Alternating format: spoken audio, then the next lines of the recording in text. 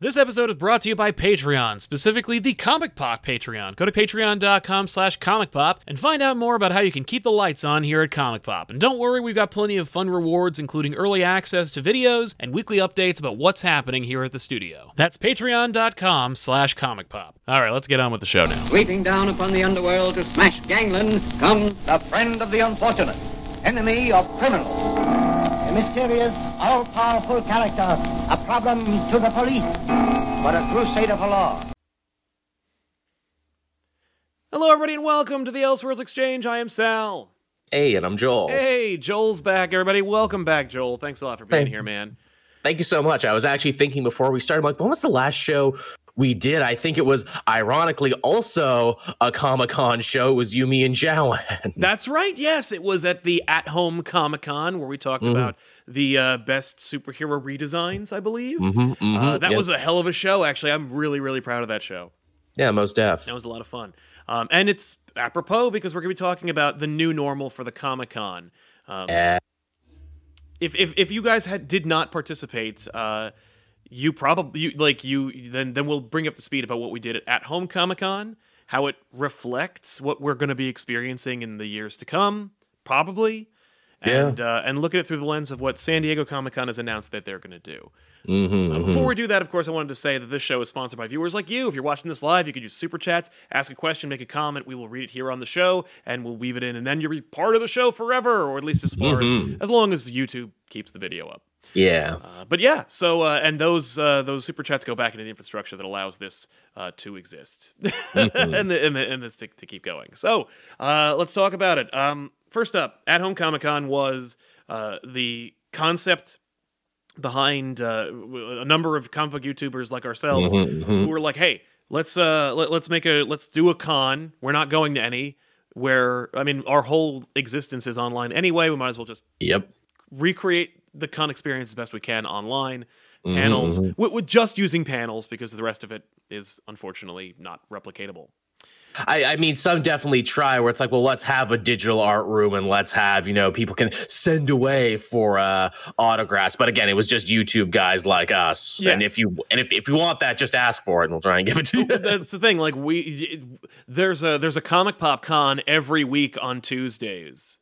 And Mondays you want to watch Off the Rack. Like the new books are on Monday, and then the big heavy topic is on Tuesday. Come on and check us out live every week. And we'll sell shirts and merch or whatever con experience you need. Sketches, I can draw you a crappy thing. Oh yeah, why not? But we've only been doing panels, Sal, this whole time. Exactly. Well, that's the thing. Like, when we have applied for cons, we're always like, we got a panel, I'm ready to go. Like, we've been preparing for this our whole friggin' lives. Getting our reps in. Exactly. If you are, you're part of the quarantine, or at the very least, you're part of the pandemic that has been happening since March, or January, really. But you've been part of this. Obviously, the convention experience has full stop. Yep. And that's kind of fascinating in its own right, because the Comic-Con went from like church basements and hotel lobbies to every state in the country has a con, if not two.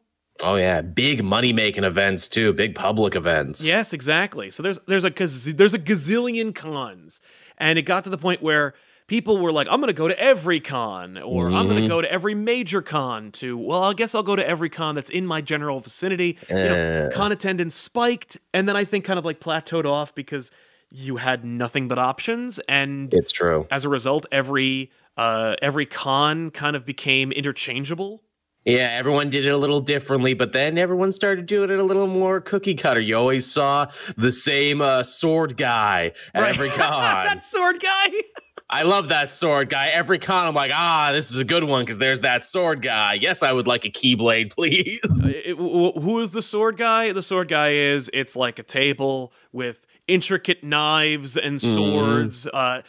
Similarly, there's also a sword guy, maybe the same guy, but who cordons off a section, and he whets like some kind of wicker or bamboo and puts it onto a post, and then he shows you how sharp these swords are by cutting it down, and then gives people a chance to give it a try.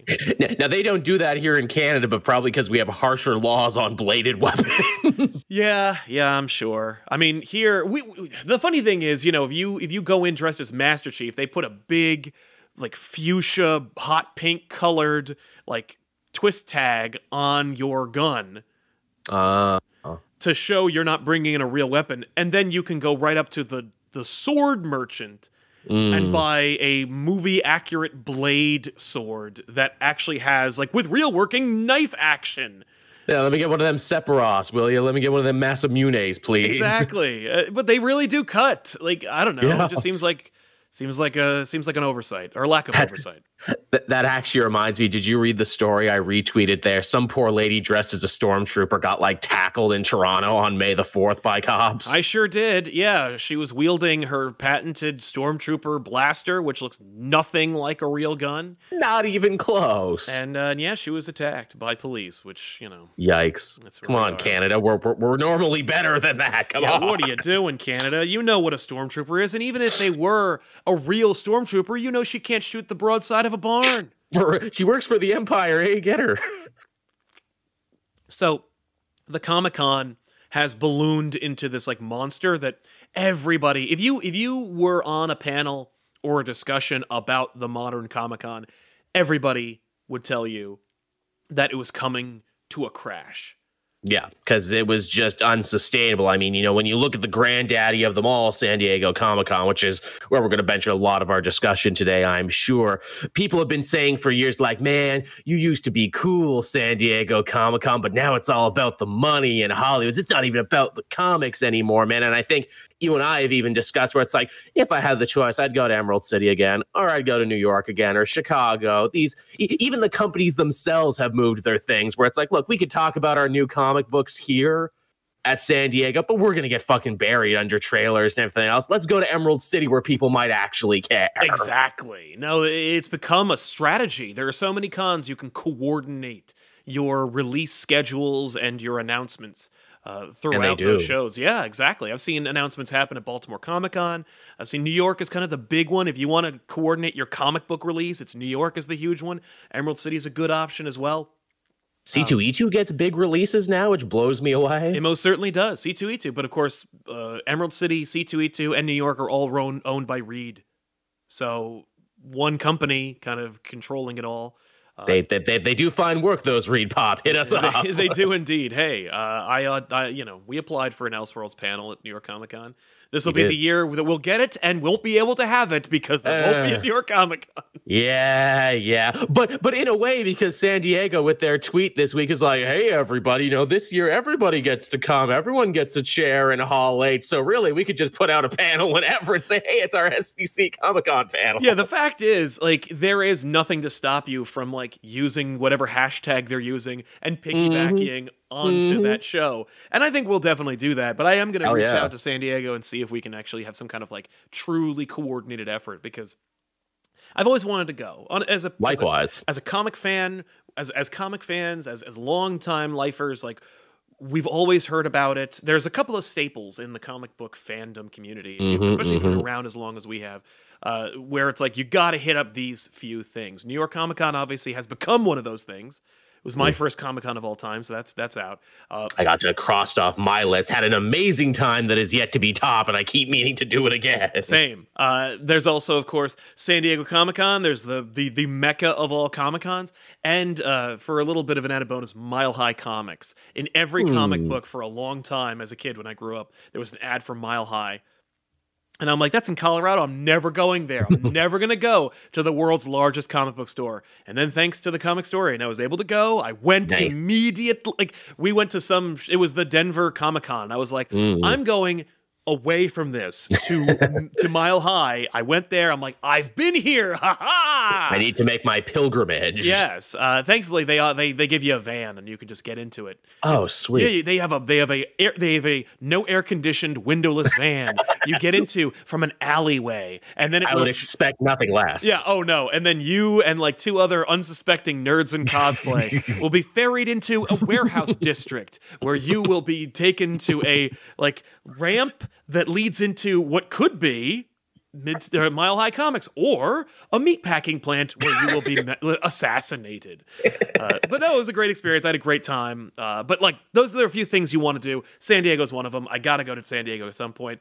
And now we're in this weird world where it's like, not only could I normally have gone, get a ticket, and fly out, but now I'm told I can't go. There isn't a show, but maybe there is now. Here we are, virtual cons. Yeah, and they were down to the wire too, SDC. I know there was a big deal there where it's like, hey, all you people who bought tickets, you might not get refunds because we're waiting for the city to cancel it, so that way we don't have to refund you. Did it come down to that? I think they canceled it themselves and refunded people. They did, because they learned, I think, because Reed had to do the same thing with Emerald City, where they were just like literally into, like, I think it was 2 weeks away when they finally canceled the show.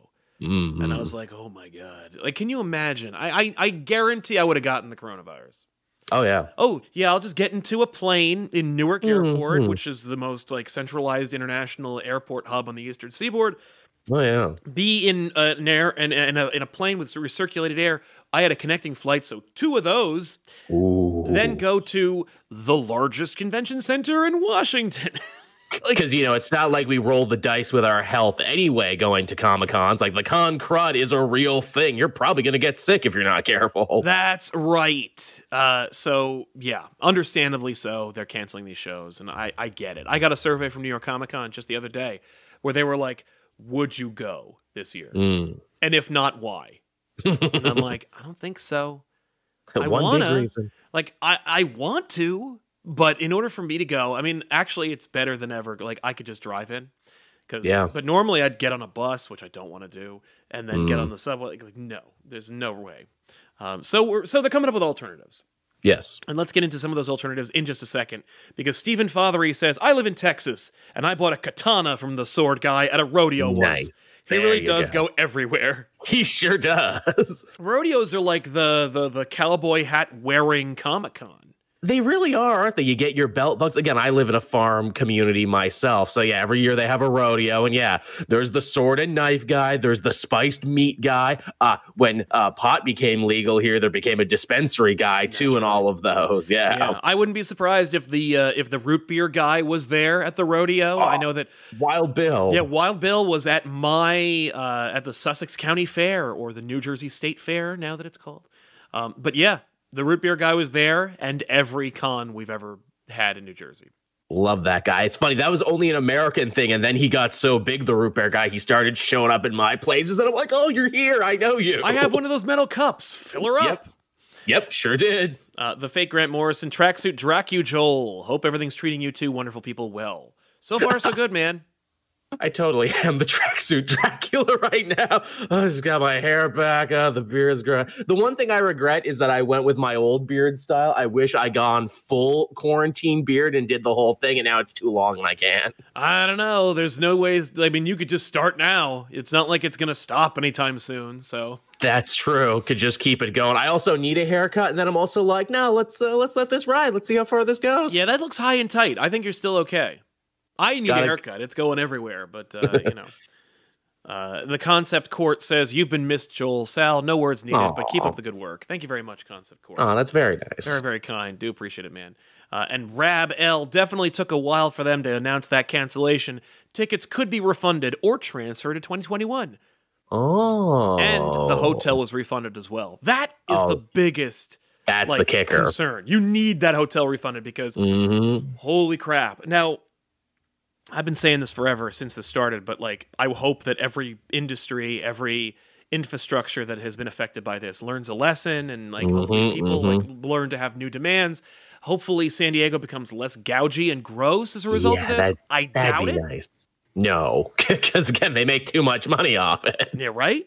But yeah, so I'm glad that you got your refund, Rab. Thank you very much for telling us. Now people got their refunds from the hotels. Airbnb is apparently harder because Airbnb in general sucks as a company, and they're like, no, you're not getting that back. Oh, no.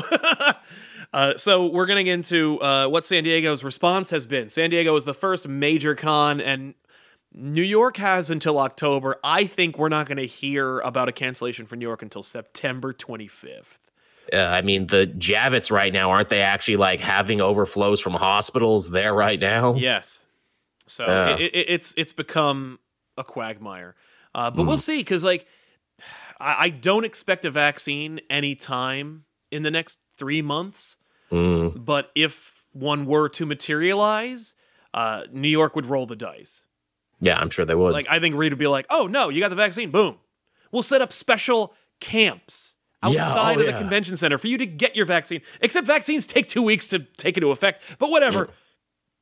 But we got to get this con going. Yeah.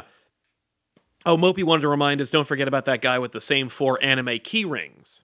Oh, that guy's pretty good too. All the characters. We need to make a book of all the con characters. Really? Brad Geiger and Chris Girosa did a book called Tales from the Con. It was a cute little like Sunday comic strip type book that is, if you're a con goer, like a terrific resource to kind of make fun of yourself. But it does not have like one of those crappy toilet books where it's like your guide to the Comic-Con, and it's like, you know, it's like the handbook, and it says you will encounter the sword guy, the anime merchant, the plush doll, like homemade Etsy girl, like all your favorite characters are there. The creepy anime fuck pillow vendor. Don't make eye contact with them though for too long. Exactly.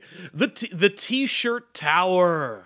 Oh, I love that one. Ooh, the cosplay boyfriend. You want to be this guy, but he's mostly just taking pictures and carrying bags. It is not about him at all. He is a pack mule. Yep. And you can be too. Yes, and you can be too. Just go out with somebody who wants to be a cosplayer. Yeah. Yeah, there's a lot to... There's a book there. Actually, that's a thing. Patented and copyrighted by Comic Pop. We own that. There you go. Oh, don't forget, too, the YouTuber on the come up, and it's just a picture of you and me. Well, there's actually like a huge range of them.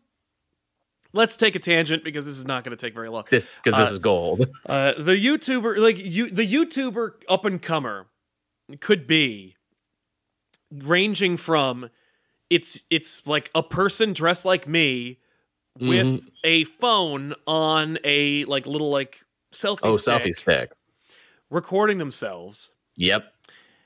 Then there's the like, we have a camera. Usually it's like a handy cam or something, but like I've roped in someone else to shoot this for me, and like it's them and their friend. They're filming them again in both scenarios. No microphones. Then in the next one, yep, I'll get you in for free, buddy, if you hold my camera for me. And what's great is you got those two, and then it immediately jumps into $25,000 setup. Like it's people with with full rigs, gyroscopes, a red camera, and just lav mics. They got lav mics. But they have like a phony big hand mic, and they're just standing there. And then it's like, wow, you really have like gone full tilt on this. How many subscribers do you have? We're almost up to 25,000. Like what? Why did you spent a lot of money to make a video no one's gonna watch? I'm allowed to laugh at that joke because I'm nearing 30,000 myself. Well, exactly. Like that's. I mean, don't spend that kind of money on an audience that's not gonna watch that. We learned that the hard way when I was a kid. Well, no, when I was a kid YouTuber, when we started, I assumed that you shoot at the Comic-Con. It's like shooting the rodeo in your movie, where it's like you're getting all this production value. And then but you're center stage. So it's like you organize this whole thing. And you're thinking like people are going to be, there are thousands of people here, but there aren't, but there's many more thousands that haven't gone, but want to be a fly on the wall and see this experience. So you are providing this like, you know, immersive experience, and I'm riding the coattails of this big show. Yep. No, it doesn't help you. The only thing it really does not. I do advise it for YouTubers though. Like if you're going to a con and you're like shooting the rodeo essentially, and shooting the rodeo, by the way, is an expression I think Red Letter Media coined it, but it's an old device. And the idea here is you're making a movie for like dollars on the budget. You have like nothing.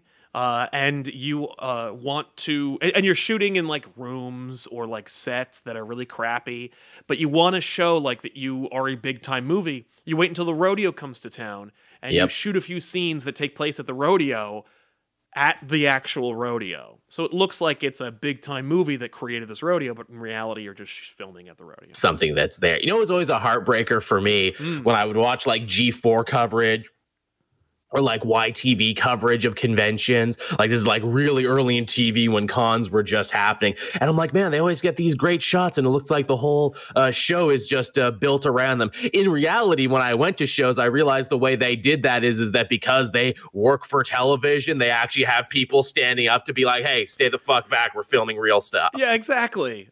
Screw them, by the way. Mm-hmm. Yeah, they always take over everything. Yeah, exactly. But I would say the experience is incredibly valuable. Like the experience of actually shooting the con is valuable. And the reason why I say that is because like you're learning a lot. Like so much, and I'm still learning. Yeah, you're learning a lot about like sound, coordination, collaboration, working with the vendors, working with other people, learning to like muster up the gumption to talk to a creator. It's hard, yeah. Handing out business cards. Yeah, networking, so to speak. There's a lot of stuff to learn about, to learn from that experience. But know that nobody is watching your con coverage. Nope. Like nope. That's a video, I guess, or a BuzzFeed article. Sorry, nobody's watching. Nobody's watching your con video. I'd read it. Like because they aren't. The con video is for you to like carry shit, coordinate with people, then bring it home and realize like, oh, all I hear is this dull roar of sound from 1,000 people talking at once, and my voice a little higher than that. What do I do to combat that? I need to start using a microphone. The onboard mic isn't going to work. What a waste of time like that I spent doing this if no one can hear me. Like there's a lot of like growing pains and learning that is associated with that. It's just funny because like whenever I'm at a con, I always see a very small, brand new YouTuber who is at the booth and they're doing their thing. And I'm like, if you just change the angle here and here, your video will be 100% better and people still won't watch it. We feel like the old independent vet there thing. Let me wise you up, kid. Let me tell you, back in my day. Yeah, exactly. Like, well, no one's watching your video, but at the very least, you can learn something from it. You gotta work smarter, not harder, kid. Get some more of them cosplay videos, then set it to music on the Instagram. People like that. Yeah, I guess the Instagram music video cosplay would be better than the YouTube one, since there's 1,000 every single show of that. Yeah. It's weird. But yeah, so anyway, learn a thing or two from that experience. I've seen it 1,000 times. Shoot B-roll. Always shoot shoot their table so that you can hide your mistakes when you like totally fuck up. When you're like you can never have enough B-roll. That's right, exactly. But anyway, but many Comic-Con or many YouTubers who are planning on shooting the rodeo at their local Comic-Con are not going to be able to do that, and they're going to figure something else out. San Diego Comic-Con's plan, I don't know it, because from what I've gathered, their announcement was just that crappy little video they released where it's like, this San Diego Comic-Con, everybody gets a badge, pets are welcome. Like, but what are you going to do, though?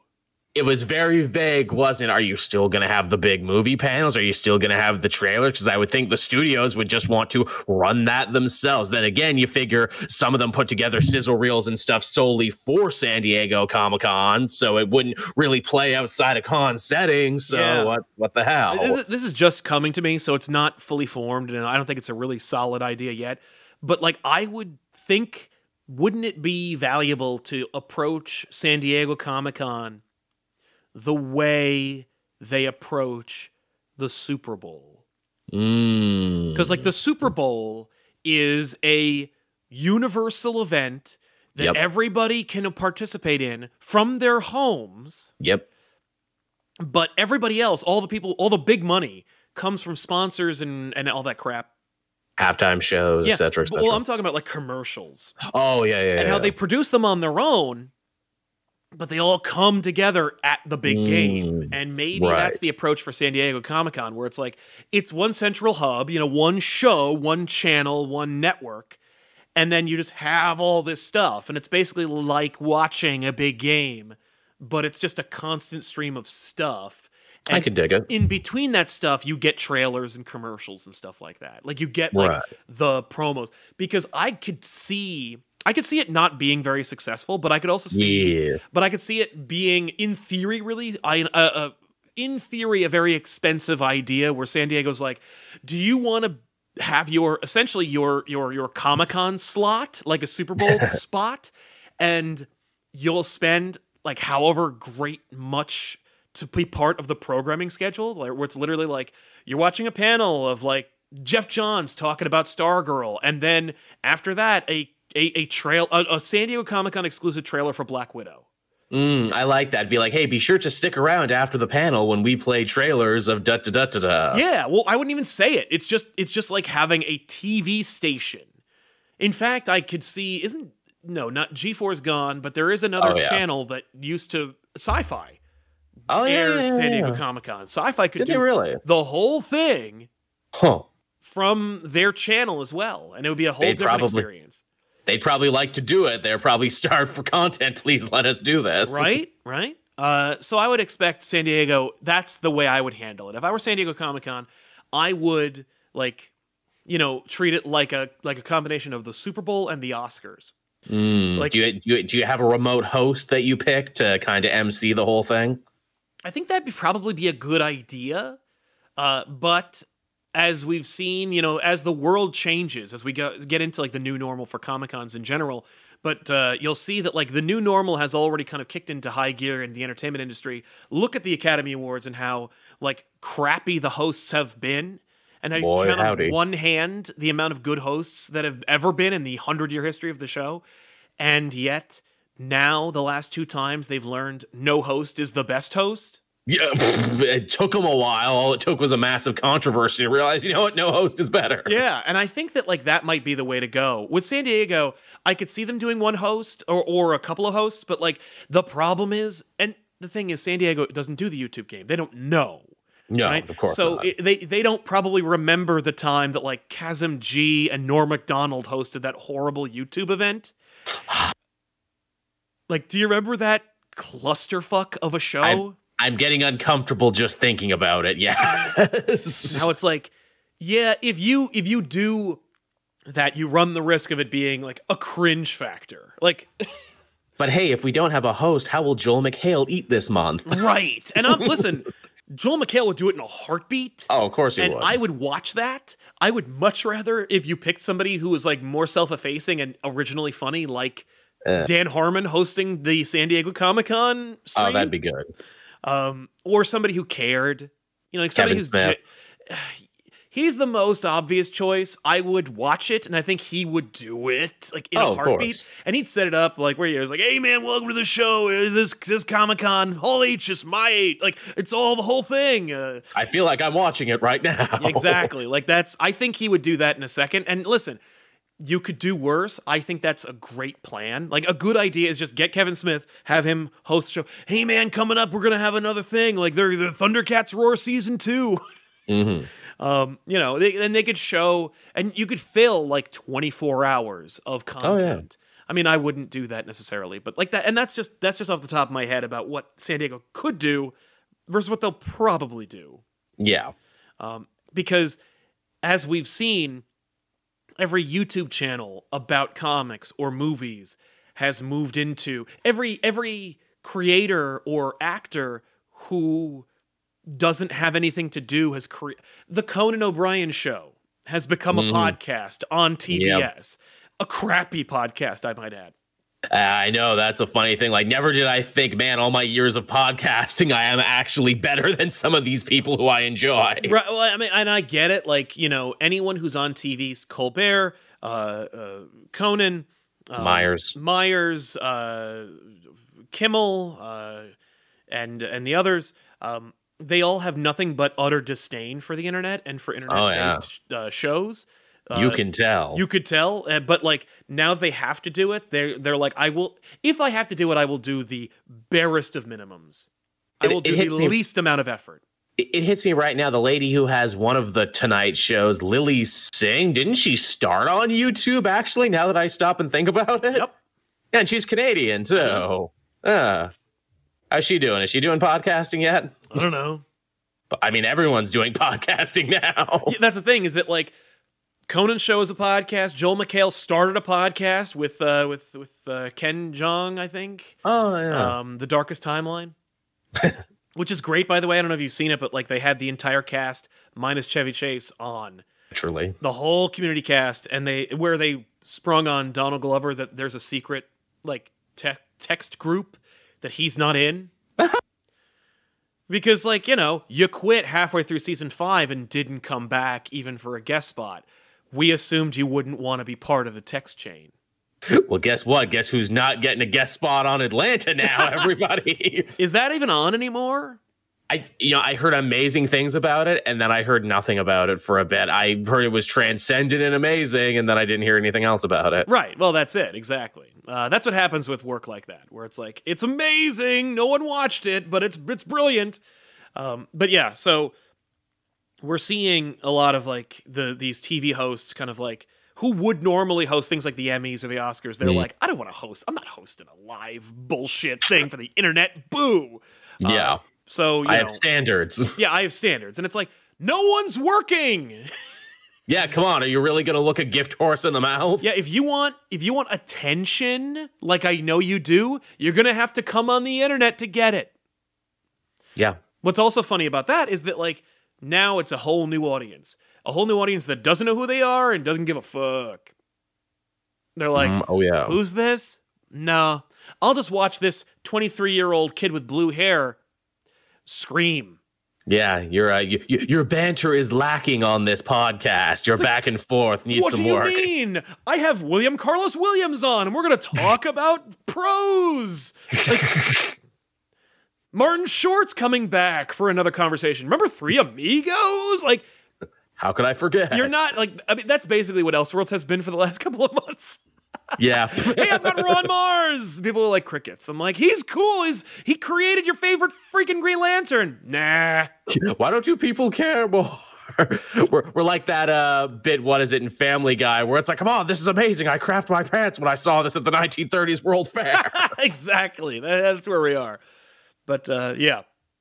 Stephen Fothery says, I think a lot of the cons can't cancel too early if they want to collect on their insurance. Insurance companies are the worst. I know. I work for one. That's funny. I used to work for one too, man. Yeah, I can imagine that they probably have to wait on insurance because, like, there's no way they don't have, like, some kind of protection. I guess the question is, massive. I guess the question is too, how would we make a good online con? Because I know some were offering where it's like, look, we will have an online artist alley where you can actually buy stuff from people. That's cool. Actual merch shirts. That's also pretty cool. Yep. Yeah. Well, that's a good question. Let's get into that and just let me answer these a couple more super chats, and we'll get into our own con because. While we were part of, well, you know what? Let's do that through the lens of the online cons we have been a part of so far, and where we could see the future of the con experience. Most def. Rusky9110 says, Elseworlds, come for the topic, stay for the tangents. That's right. There you go. Put that on a shirt. Boom. Kenneth Dowling, hey Sal, happy Tuesday. Hey Joel, how have you been, man? Can't complain, keeping busy, hanging in there. Recently finished reading Court of Owls. I love it. It's probably possibly my favorite Batman story. How it's written, how it's drawn. I think it's the best modern Batman story. You'd be hard pressed to find an argument against that point, Kenneth. True. I love that story. I remember like getting to the labyrinth and turning the book. Oh, and I'm yeah. like, this is really this is trying to do something good. Most and definitely. Succeeding. It's just good stuff. I mean, easily all these years later, still one of the best New 52 stories ever told, like top of the heap. And it was the first one. And what's funny is it also doesn't have to be a New 52 story at all. No. There's nothing about it that needs to be New 52. In fact, I think it's even stronger if it's not, because it relies on your experience and your understanding of Batman and his history for the weight of the Court of Owls to be felt. Most def. So, yeah. Meow Nien, hey Sal and Joel, don't forget every mid to large con needs at least one Trek former star. Oh yes, of course. Man, those cons have been paying those actors bills for a very long time. I met LeVar Burton once. He seemed really tired and mildly annoyed, but I got his autograph. Yay, thanks. Oh, that's good. That's good shit. Heck, the first con I was a guest at, what is it? It was Famke Janssen who was there, who was like the big headlining guest. And I'm like, yeah, I'm not on the poster next to her, but I'm in the program next to her. Nice. Oh, and you were sat at New York Comic Con next to the Blue Ranger. Oh, man, still to this day, one of the highlight moments of my career. It's like, yo, he's there. He's fucking there, man. I saw him in the green room and shit. He was wearing a suit. Looked great, man. Yeah. I had a similar, I've had nothing but similar experiences when I talk to any celebrity at a con, where it's like, they hate their lives and resent being here. I met Gary Coleman one time. Oh, wow. At a very early, it was the first New York Comic Con or the second New York Comic, probably year 2, I think. But he was next to Ray Park and Daniel Logan. Or Peter Mayhew and little Boba Fett. Yeah, I met Peter Mayhew. I paid for his autograph. I looked at Ray Park and didn't. And I walked up to Gary Coleman. I'm like, Gary Coleman, man, you're awesome. I love Different Strokes. He's like, hey, man, thanks a lot. You want to buy a thing? And I'm like, no. But you're great, though. Bye. Yeah. No, man, you're charging way too much. So long. Yep, that's how it goes. And then he died. Such a shit. What was the one? I think it was in Philadelphia, and we passed Bully Ray when he was like checking into the hotel. I'm like, oh, holy shit, it's Bully Ray, like 5-time tag champion, all this stuff in Japan and everything. And you said, well, do you want to say hi to him? No, he's a terrifying man. Let's go. No, let's go in the opposite direction. Fair enough. No, he looks super pissed about everything. And I know he fights fans sometimes. Oh, yeah. You don't want to piss him off then. No. We didn't find New Jack, though. I'm like, yeah, that's New Jack. You can tell who he is because he has a bunch of old fork marks in his head. Oh. And I met Mickey Dolenz, one of the frontrunners of the Monkees, and wow. For my money, I was like, I don't really listen to the Monkees, but I was a big The Tick animated series fan. I'm like, and you played Arthur for season 1. He's like, I did. He had no Tick merch. I'm like, no Tick merch. He's like, I only played him for the first season. I'm like, that's the best season. People with less claims to less fame sell merch from shit. He's like, that's a good point. He's like, I was Arthur. He goes, hey, how come we don't have any Arthur pictures? And she's like, I didn't know you played Arthur. I'm like, that's your daughter. So I brought my Arthur action figure in and I had him sign that. I mean, come on, the guy who was in the suit was David Prowse, still travels around on the Darth Vader ticket. Yes. In Richmond, Virginia, there is a bar or a burger joint you can go to, and in the bathroom, David Prowse wrote on the wall. There's a lot of everyone writes on the wall in that bathroom. I don't remember what it was, but he wrote David Prowse took a shit here. That's fucking dope. No, Darth Vader took a shit here. That's what he My man. Patrick Lawson, Joel, Sal, thank you for keeping me sane and entertained. Thank you for keeping us alive with your super chats and with your patronage. We do appreciate it, Patrick. Definitely. Now more than ever. Yeah. Alex M., if you were Disney, how would you bring New Mutants to public at this moment? Oh, yeah, that's right. The cursed New Mutants movie that just cannot catch a fucking... Just put it on the app. Put it on fucking digital. Just end the madness. Just do it. I heard a rumor that the New Mutants was for a hot second on Amazon. I saw that too. Yeah, for pre-order. I was like, what? Amazon? You don't even own that. You have Hulu. You have... Disney, are you shitting me? I mean, if we look at the Trolls 2, which apparently did way better than projected when they put it on frickin' digital, I get the feeling that New Mutants would probably do the same. Because whatever you think you're going to make on that movie, you're not going to make it. No. People didn't care before it became cursed. Yes, but I would rather see it in theaters. I would like to see it in the theaters. I think it would make its money back if it was put out in theaters. The problem is, of course, I can't go to a theater. Exactly. You just can't go. I want to watch it at home. I want to walk around, take some phone calls, check my email. I'll watch it. Right. But, I'll watch it. For my money, I think, since it's a sunk cost, the money's been spent, the movie exists, there's no more universe for it, you can release it literally anytime. Yeah, I know, which is weird that they won't. You know what they should do? They should release it directly to some dude's trunk. You have to go and buy a DVD from a man's trunk in an alley. I would take it in theaters. I would wait until it all cools down. because based on Bloodshot didn't do very well in digital market. So I'm like, that gee whiz, an unknown comic book property from a studio that like nobody cares about. Yeah, I think that was a good test case for why New Mutants should not be released in digital. Fair enough. And I enjoyed Bloodshot. I'm like, yeah, this is a lot like the comic. Yeah, it was fine. It was a fun actioner. Was not a waste of my time. No, I agree. Kenneth Dowling, can you guys recommend any Denny O'Neil written Batman stories? I hear the best of his work. Have a great day. Batman Venom, go check it out. I think he wrote Prey as well. He's written 2,000 comic books. I know, right? I mean, he wrote the original Demon's Head, didn't he? He invented Ra's al Ghul. So, I mean, definitely check that shit out. I mean, it only lived forever. Yeah, no, anything by Denny, you're going to get something cool. Shit, just read his whole run. Yeah, another man I've met at last year's East Coast Comic-Con, which is now canceled.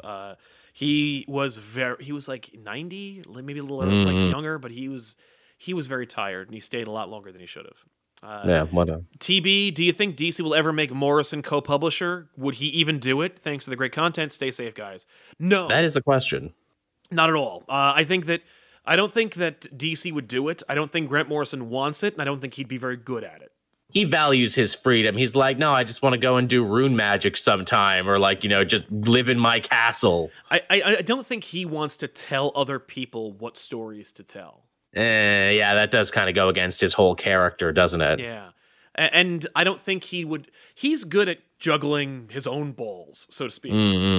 I don't think he'd be very good at being like, okay, so here's the direction of the universe, and you'll do this, and you'll do this, and you'll do this, and it'll all coalesce. Like, no, I don't think he'd be very good. He's good at doing that himself. I don't think he would be very well suited to that role. That's a suit. Like that's not a creator. Which he is not. And did he not do a whole thing in his like recent Green Lantern where he basically roasted DC editorial in the pages of the book? Big time. And told them to get bent. Oh, he didn't just do that. I mean, he also was like, your top 3 writers you have right now are crappy. Ooh. Like, let me make fun of Perpetua, Bendis, and Jeff Johns in one page. Which I'm sure made him no friends in the bullpen. I'm sure he didn't have them to begin with. The thing is, those 3 creators would still kiss his ass and call it ice cream. So, like, he could do that if he wants to. I'm Grant fucking Morrison. I do what I want. That's right. Pineapple Pizza Fan for pineappling. I'm sorry. Pineapple Pizza Fan, the pineappling. Says, I just came back from your last Crusade review, and to this day, I hate how the comic ended. It could have been so good. Apparently, there was a panel of Joker diddling Jason. Thankfully, Frank figured out it was a bad idea. Again, thankfully. I did not hear that. That's horrifying. One of the rare times Frank Miller's like, I think that's a bad idea. I don't think I should do that. No, I doubt that's true, but I wouldn't put it past him. But again, I would have to see the source on that one. I'm not going to accuse Frank Miller of doing that.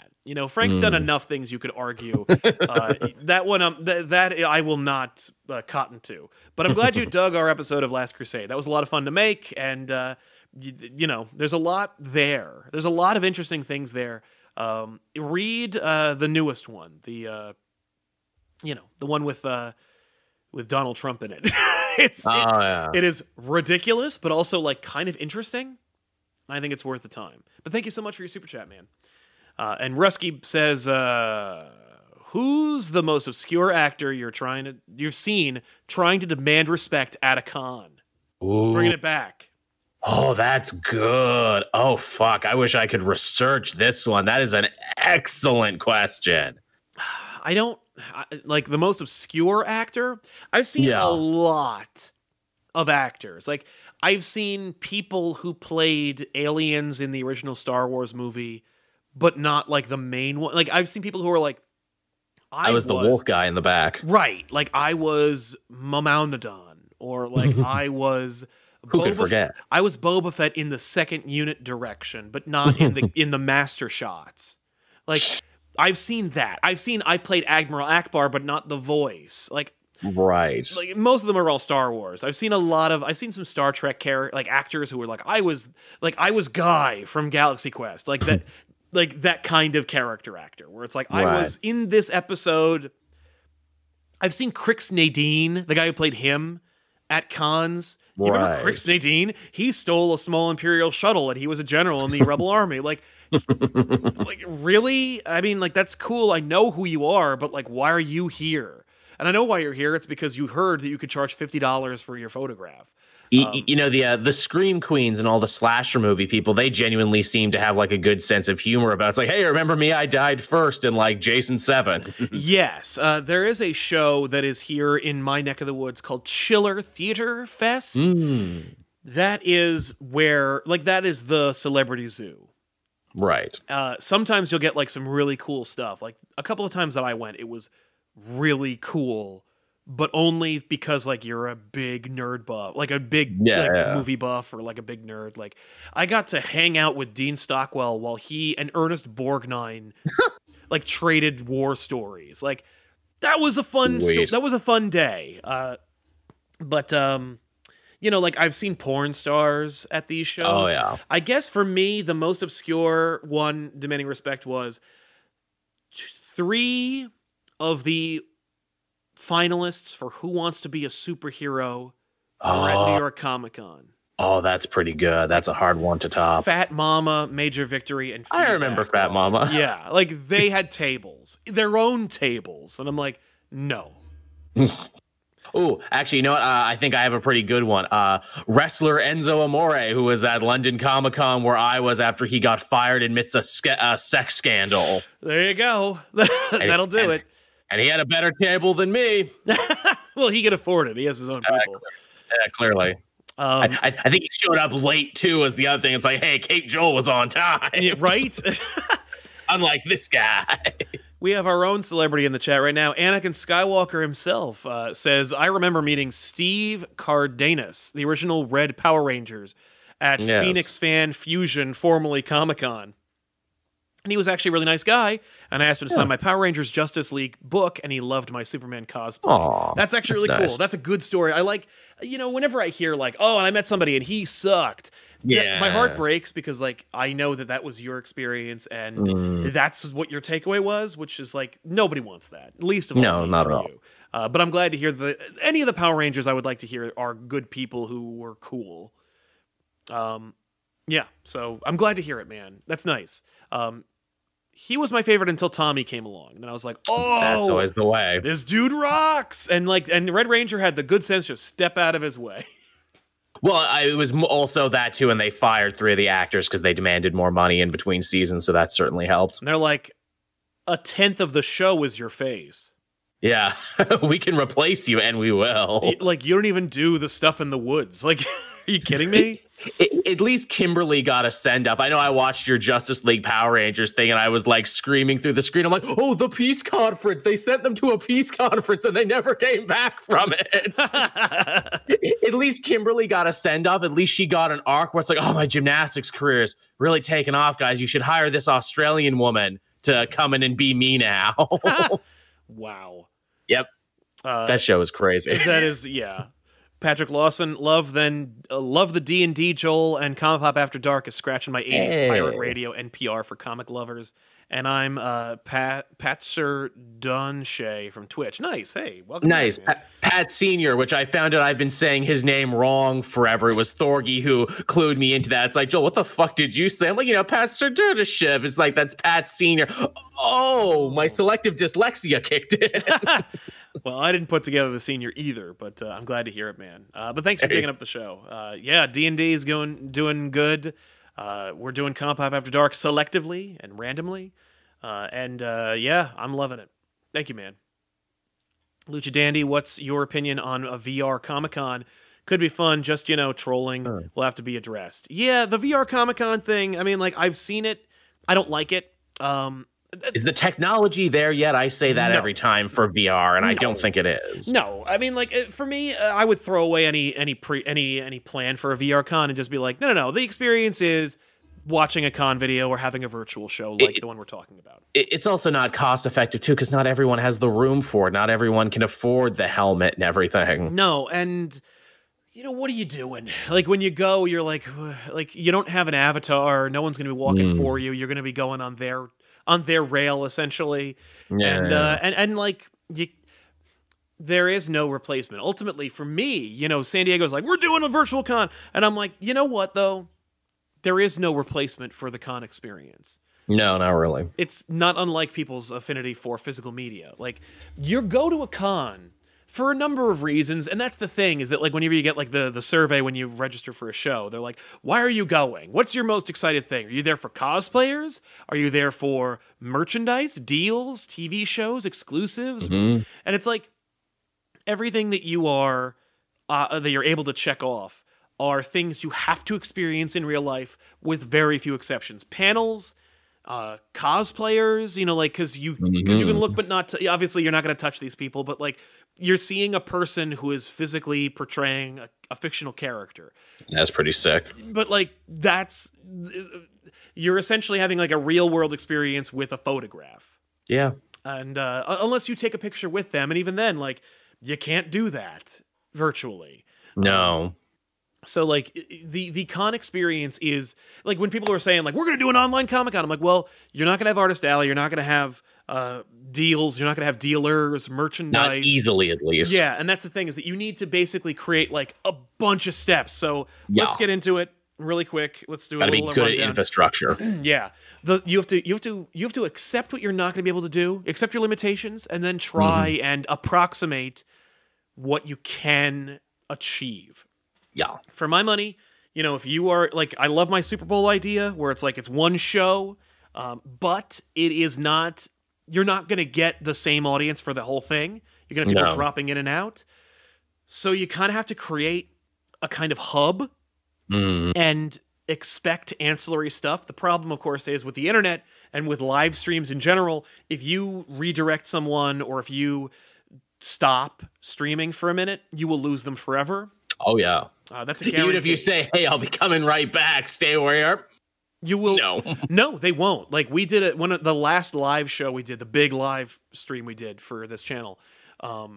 We were like, okay, we're going to leave the mic on. We're going to drop the video for a second and move the camera. And we did it for 5 minutes. We lost 200 people. And they never came back. It's crazy. And it's like, you don't have to do anything. I'm not asking you to click a button, go to another link. Like, you know, so every time I see like a show go like, okay, we're going to stop and we're going to start up over here, I'm like, well, you've just screwed yourself. Like, you just have to take that as a given. But when you're trying to create like the con experience for me, not only is totally different from other people's experience, but also like it is the fact that you have like 1,000 interesting things all happening in the same place. So what you need to do is you need to have like a singular brand, Comic-Con. Let's call it like whatever, like, but you know, Comic-Con. This is your show, right? The Elseworlds Comic-Con. Love it. Because our name's in right, it. Exactly. But like, I'm not going to use somebody else's, obviously, if I'm going to fucking brand this thing. But like, you know, that's the show. Boom, here it is. You have a central hub where all of your like central things are, but they all branch out into different places. Right. But the thing is to make sure that the barrier to entry is incredibly thin, and your options are numerous and immediately available. So it's much like a real convention, because you're not going to go to every panel, but some of them look pretty good. Exactly. Well, and you need to make them easy to get to and convenient. So it's like, if you're going to do a panel thing, okay, you know what? Like, Elseworlds Comic-Con. Hi, here's the website, right? And here's all the links for it. I would almost argue, like, don't even do a website, do a YouTube channel, but like, here's a website, it's embedded videos. But like, that's what Stay Home did, and they did all right with it. Yeah, the At Home Comic-Con had, I don't even know, yeah, they had one video, right? But they had like, but it just kept changing over. Is that how it worked? Yeah. I believe so. Again, we didn't do the background on that. We just showed up. We were talent. That's right. But you have one show, you have one stream essentially that you break up into multiple releases later. But basically, you give people options. I pitched a whole Artist Alley idea on Twitch. Not on Twitch, but for Twitch yesterday. I'm not going to get into it now. If you want to watch it on Off the Rack from yesterday, watch that. It's towards the end of the episode. But basically, have Artist Alley on Twitch, like 100 artists, they're all streaming from their own Twitch channels, and you host one of them for 20 minutes a piece. Oh, I like that. So it's just, you keep getting a rollover of artists. And if you like that artist, like you're at Artist Alley, you click on them, you go to their thing, their merch is available right there. Oh, that's smart. So and donate money for commissions and watch them draw your commission on Twitch. Exactly. But if you don't know who any of them are, you just go to Elseworlds Comic Con's Twitch channel, Artist Alley edition, and you'll just be shown artists for the next 12 hours at like a rate of 25 minutes a piece. Exactly. Or you'll be like, ooh, I like that. Right click, open new tab. Like, I like all of these. So you'll collect artists as a result. But that's Artist Alley's experience. You also need to have your own merchandise. Merchandise needs to be visible and available and immediately purchasable right there. Boom. Like, no doubt. You need to be able to work out deals with like merchants. For me, it's about like haggling, making deals, and getting good rates. You might have like a bunch of different comic book stores that have the ability to sell. My comics shop, Zap Comics, does these like $50 boxes of trades or singles. Yeah.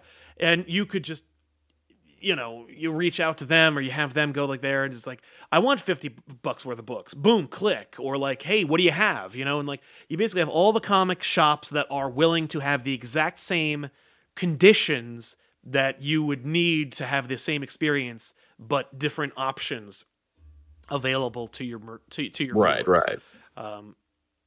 And of course, you don't have to limit it to just comic shops. You could also expand it to all the merchants that you would expect: the sword guy, the pin makers, the key, the body pillow guy. We haven't forgotten about you. Don't worry, your body pillow thing is covered. That's available. You're an important part of this community, and don't let anyone tell you any different. Exactly. Alternatively, you could just go, I don't want to have anything to do with it. I create the brand. Here's the hashtag. Everybody comes here, they subscribe to this one thing. Hell, it's like a Twitter account.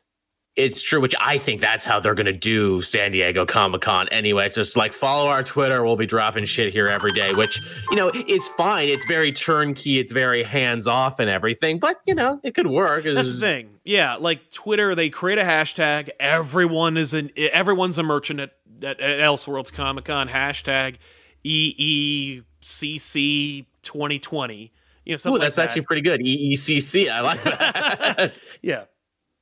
Shit, by the time the show is done, Sal and I are going to actually do it. It's like, hey, the branding on that's not too bad. We could probably pull it together. Exactly. But like EECC 2020, something like that. Like, and like everybody who wants to participate is like, it's kind of like, I've seen on Twitter the I don't remember what day it is, but it's one of those like, if you're a creator, tell me who has more followers, and I'll retweet you like your pitch for what you are. Yeah. You know what I mean? Like, you know what I'm talking about? Yes, I've seen that. Like Inktober and everything when that was big and that was a really successful hashtag. Yeah. Or just like if you have like 10,000 or like 100,000 Twitter followers, if you tweet at me the like one sentence pitch for your brand, I will retweet you. And that'll be like the e-blast. Like, so it's essentially like that, only you're just trying to piggyback off of the con by doing that like one sentence pitch, hashtag EECC 2020. Right. Like, where it's just getting everyone. So it's just, if you're just sitting there being like, entertain me, like, you'll just have a Twitter account that's just rolling with content, and like you'll see a name you find familiar, click, or like you see a keyword that you like with that, click, and then you curate your own Comic-Con just from a Twitter feed. It's not a bad pitch at all. That's the cheapest and easiest way to do it. I think that's probably the way they could and probably will do it. I think that's kind of like passing the buck a little bit, because the other thing is like, hi, I'm a like hardcore porn channel, hashtag EECC 2020. Like, check out my DP videos. Hey, here's me jerking off for half an hour. EECC. Like, there's no barrier to entry here. Like, nope. Like it's, the hope is that like that just the popular stuff will get pushed to the top, but like, as we've said many times on this show, you're never more than 5 seconds away from balls on the internet. Exactly. And any opportunity you have to be like, hey, does anybody want to come up to the microphone? Like, yeah, you have basically that is an invitation for the desperate and the insane. Baba Booey, Howard Stern's penis, Baba Booey, Baba Booey. It's literally that. Like, it's just open mic night for Comic-Con fans, like, which is Give a cripple crab a crotch. That was Dr. Pepper. Good old Dr. Pepper. Yeah. Gar says, I ran into Tommy Dreamer at C2E2 who was looking for CM Punk's booth. He seemed put off by me because I think he thought I was a mark. That's one of those fans who believe it. You know, you can't deal with them marks. Heartless Fang, the boys are back in town. Glad to see you both again. Sal, the Savage screen you posted recently was hilarious. Can't wait for the next one. Thank you very much, Heartless Fang, and welcome back, man. We did a full feature commentary for Ninja Turtles 3.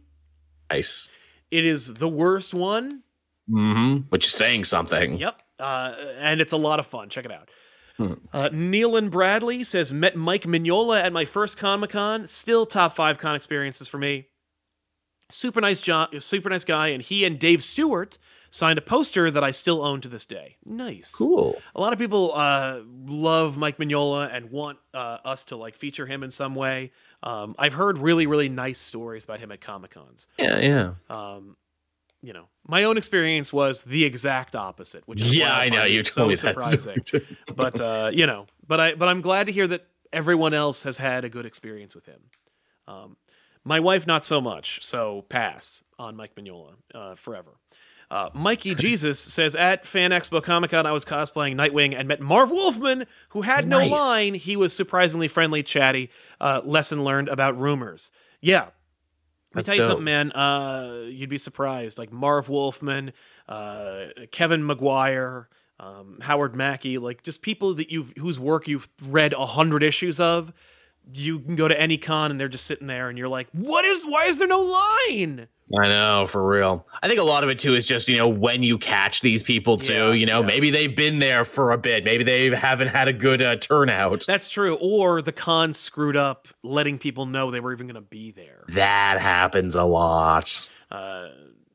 Jam Call X. I met Scott McNeil at Ohio MatsuriCon. A group bidding war started at the Sunday Cancer Charity. My side started Jets versus Sharks gang snapping at the other side, and Scott started dancing. He's a great dude. Love it. That's awesome, man. Nice. Yeah, he seems like a nice dude from all the stories I've heard. He's Canadian, I do believe. Ah, well, that would explain it. Yeah. I like that. I'm glad that he jumped in on that. That's really cute. Cobras. Mr. Savage says, hey, Joel, what happened to Mr. Mustache III? Yeah, what did happen to that guy, man? I don't know who that is. Barnett was a fan of ours. We met him, actually. Was it really? Yes, I do believe we met him at some point. I'm sorry. No, sorry. I'm mixing up that guy with the mustache. Yeah, okay. Mr. Mustache was a dude who commented all the time back over on Name Redacted. And yeah, he was a super cool, super funny fan and just fell off the face of the earth and never saw him again. Okay, so he was... Okay, because I was going to say, I was like, that doesn't sound familiar. I'll have to check him out. We have many mustache fans, you see. That's true. Yeah, many be-mustached fans. Although, just some guy with a mustache came up the other day because Ethan was like, I was watching a video irrespective of us, and he was on there. Like, he commented on that. He is everywhere. And I'm like, he is. That dude gets right. We met him. We met his mother and brother and everything. No mustache, though. That's the spoiler. He walks among us, and you wouldn't know. I can't confirm or deny anything about that guy with a mustache, but I can confirm he is a great guy. Yes, there you go. Yeah, man. So yeah, what did you have any other things to bring up in regards to our con, to like what we would do with a virtual con? I mean, again, doing it turnkey like that is good too, because it means we don't have to worry about scheduling, because we would pull out our goddamn hair when it comes to scheduling and all these different people and all the emails and shit we would have to write back and forth. And sometimes people cancel, and sometimes people just get left there fucking flapping in the breeze, and that ain't no good for anybody, because then everyone leaves unhappy. That's right. Well, you get a lot of you have people who don't understand the technology they're working with. You have people who just are flakes. We are working with artists after all, and some of them just go like, I didn't feel like doing it, or I forgot. And you're like, oh shit. Like, what am I going to do now? And you have to come up with a new schedule on the fly. It's vamp, get up there and vamp. Yeah, it's a lot of work. And, I watched, we did At Home Comic-Con. They did a really nice job. I think what's really cool about the show that they performed was their reach didn't exceed their grasp. Yeah, they kept it small and focused into people they knew and to people who would write them back. Well, and they leaned into what they knew best. Whereas, like, you know, they didn't try, like, I pitched that whole, like, Artist Alley thing, and it was like, sure, you could do it, but, like, it would require a lot of coordination. It would require, like, doing something special and new. You wouldn't guarantee views because you're creating this brand new thing. If you create a Twitch channel for that brand new thing, no one's going to subscribe to that right away, so it doesn't behoove them to do that. You need a dedicated Twitch person to coordinate it for them. It just there was a lot going on for them. Variables, so many variables. But they created Discord. Everyone had like their own group chat where you could coordinate all of that. They had one or two ring leaders who made sure that there were people within the up to and including the minute that they were going to go out. So there's a lot of good stuff that like was handled on that show because they just simply didn't go outside of their comfort zone when it came to coordinating and technological like limitations. So it seemingly was a huge success because they just didn't try to like do something that was that they didn't know. And it was all for charity too, which was nice. So you don't have to worry about like divvying up the money at the end of it all, because that's another thing in the convention scene. Like, okay, who gets paid, commissions, and everything else. Yes, absolutely. No, it makes more sense to do it. The problem, of course, being that like, well, if I'm only doing it for charity, like it's a lot of work. It's like a year's worth of work essentially to coordinate a con, and I'm doing it for essentially free. You know, like I need to be able to make something out of it. Yeah, though I guess you would cut your overhead because you don't have to pay for actually renting the building and anything, so that's nice. Absolutely, no. There are a lot of benefits to having a virtual Comic-Con. But it did cut out a lot of complications by making it entirely for charity. Mainframe Comic-Con was similar in terms of like they had a similar thing. It was just panels. It was just people that they knew, they reached out to. And it was, you know, it was essentially, it was very similar, but not, I think, as, I don't know. It was a very different and yet almost identical. Yeah. Odd thing. But like one versus the other in terms of like, it was interesting actually with At Home, the brand was created and then they launched. Like there was no time to build it up. And to get a whole bunch of subscribers, you basically just you capitalized on everyone else's audiences and cachet, and then pulled them into one place. And they performed. They didn't perform like outstanding, but they performed, you know, enough to raise a significant amount of money for charity. I mean, we weren't juggling no chainsaws, but we could. Maybe next year. Yeah, maybe next year. We'll see. But that was really smart. Jumping back into the super chats really quick. Anakin Skywalker says, I also met Neil Adams at the same con. He loved my Superman so much he didn't charge me for a photo with him. Oh, that's fun. He also signed my Reign of the Superman book. That's awesome, man. That's a great experience with Neil Adams. Because I've heard mixed reviews.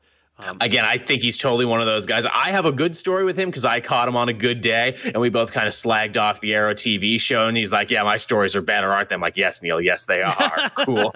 Yeah, no, it's true. If you massage his ego, you're going to do a lot better, but he's and he's fun. I mean, like, you know, he's Neil Adams, man. And just a storyteller is what he is. That's true.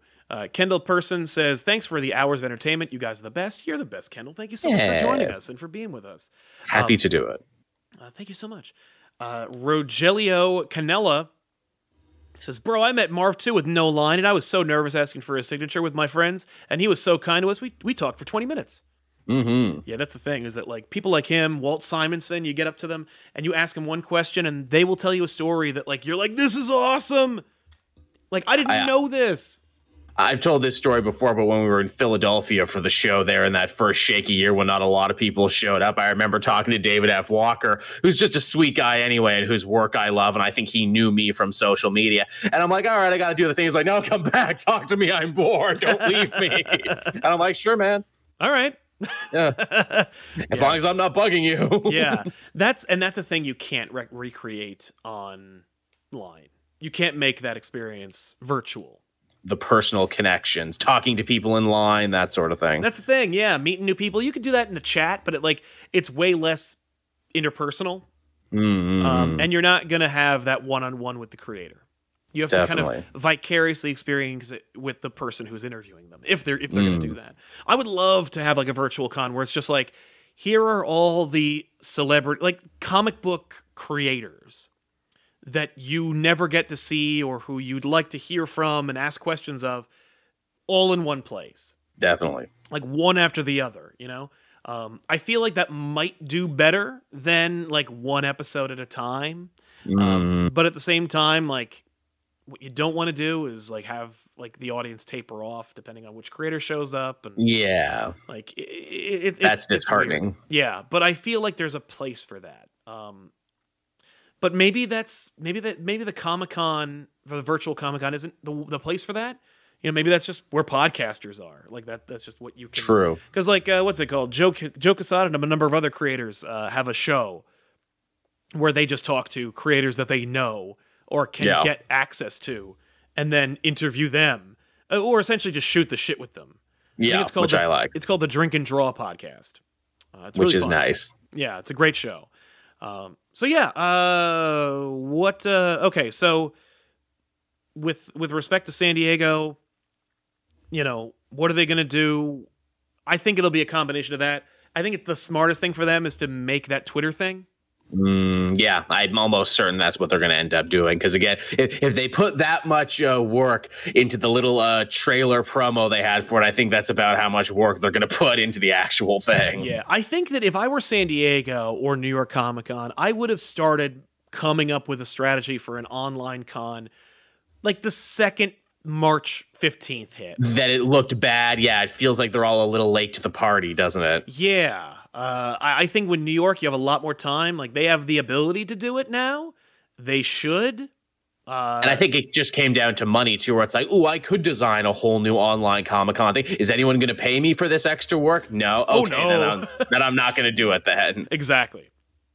And let other people figure it out, and if it works, we'll do it next year. Right. Neil and Bradley, one thing that people go to cons for are portfolio reviews. What would you guys do? What you would essentially do is if you did it through the con, you would try. They'd probably raffle off portfolio review tickets that you would then like win, and then you'd be given like a time slot to jump into a Zoom meeting with these creators and submit your PDFs. Exactly, because like with Zoom, you can actually like screen share, so you can share your work with them, and I think that's probably the way to do it. That would be what I would do. Show me your pencils, kid. Oh, look, I'm drawing on the screen. Right, I wouldn't even. No. Show me what you've already drawn. But that would be what I would do, and they'd be a lot shorter, and they would not be nearly as personal. But as far as the future of Comic-Cons go, I think that like you're gonna see. I think in the new normal for Comic-Cons going forward is, as a result of this, you're going to see, I think, the death of a few of those smaller cons that probably had no business existing in the first place. It's true. That would probably be better served online to an audience of about the same size. And also, too, hey, if you're one of those people with social anxiety, maybe you should check out one of these online ones. Yeah. So I think that you're going to see fewer smaller cons and maybe a rise of the mid-tier Comic-Con, because like you know, part of the real concern was the massive cons with the massive. They were getting too big, too many people, and that's the real concern. The reason why they're not even having them right now is because of the concern for contamination. They're all petri dishes. Yeah, if you could spread it out, maybe like spread out the people and the options, particularly in like a large place like a convention center, maybe you'd have a better chance. I don't know.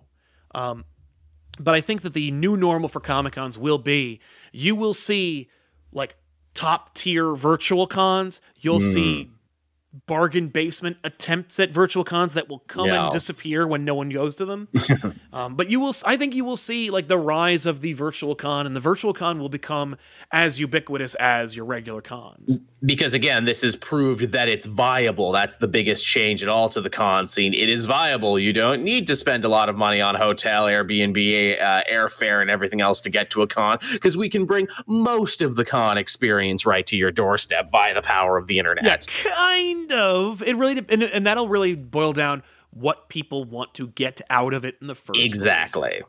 again, like if you're there for the social component, you're probably not going to get that. But if you're just there for the physical component of it, just, to watch and to listen and to, maybe get some stuff signed, yeah, we can probably translate that pretty well. Yeah, how do you get it signed? I guess like you have whatever creator send away. Yeah, you send it away. You create a list. At Comic-Cons already, when you want a commission by an artist, they have a commissions list, and they have like a cap. So you basically just like, if there's an artist that has a commissions list, they're like, hey, at the con, I'm going to open up my commission list. Here's where it's going to be. You better get on the ground floor, or a writer. And then it's like, you mail your book in, send a self-addressed stamped envelope, I'll send it back, that kind of thing. Yeah. I mean, that's very easy, and that's like stuff that other industries have been doing since forever. Yeah. Nathan Berg wants to know, what is the D&D thing you do? Oh, that is Capes and Quests. We go every Thursday now over on Twitch. We've had a couple sessions done. My things is that I record it live on the Thursday night, like around 10 Eastern Standard Time. Then I grab that video, throw it up on the Patreon, but then also keep the audio because I want to make a really nice audio version with sound effects and everything when it's all done. Nice. Kind of radio play it. Yeah. Lucha Dandy wants to know, any Comic-Con traditions that should be replaced? Another good question. Yeah, I think that in terms of like, it's not so much traditions, but I will say this: it's more like behavior overall. Yeah, I would like to see the behavior get better. I'd like to see practices get better. I think you'll see when Comic-Cons become normal again, I think that you're going to see a huge surge in hand sanitizer stations. Yeah. You'll probably have hand washing stations. As they should. You'll probably have, I would like to see a decline in the people who bring every single issue of a collection for signatures. Yeah, that's a little much. I've never been a fan of that. While we're doing that, can we also retire the overpriced, poor quality Comic-Con pizza? Oh yeah, well yeah, the convention snacks are garbage, and always have been and always will be. Yes. Man, remember when we were in Toronto together that one time, and you're like, Joel, what is that horrible smell? And I'm like, oh well, that's Pizza brand pizza. Sal, it is a Canadian institution ? And you're like, oh well, that smells like reheated vomit. Yeah. The other thing that I would like to see is like. Or that I'd like to know what they're going to do about it is, let's say you want something signed. How does CGC authenticate it? Oh, good question. Yes, I never thought of that. You're right. Yeah. There's a problem there. That is an issue, and it's going to be. That's why a lot of people get things signed in the first place. So, because I want to put it under glass and sell it later. Yeah, and I want to throw out a big thank you to Joshua, whose name is actually obscured because they used a YouTube super chat GIF of what appears to be a hippo transforming into a giant robot. It is amazing. He's sitting in a chair. He does a double backflip, and then he becomes a hippo transformer. I love this thing. I've been laughing to myself about it for the last minute or so. It's that's good. Amazing. I just saw it. Yeah. I would love to see, So thank you, Joshua, for that. Thank you very much for making things, for lightening up the chat in a big way. Love it. Yeah, man. No, Tevye, CGC, the people who authenticate the comic book rating system. Not the Center for Disease Control, although maybe they'll be there too. Who knows? Right. Yeah. I also said authenticate, so I think it's pretty obvious. But the point being, like, there is a lot of staples. It's funny how the Comic-Con went from being like bargain basement, maybe a creator or two is going to be there, people like assault them with their books, and now it's like, and then it became like all these new interesting things have come about. Cosplay has become interconnected with the Comic-Con. You can't have a con without that. It's an industry unto itself. It's a whole subculture. But then you also have like the CGC people who is like, you can't get a signature without them also having a booth there and standing over them and making sure it's real, and then bring you directly over to their booth to get it slabbed. That's a pretty big new thing that has become a staple of Comic-Cons, and I don't see it going away anytime soon, but I also I can't see it being translatable virtually. It's true. Yeah.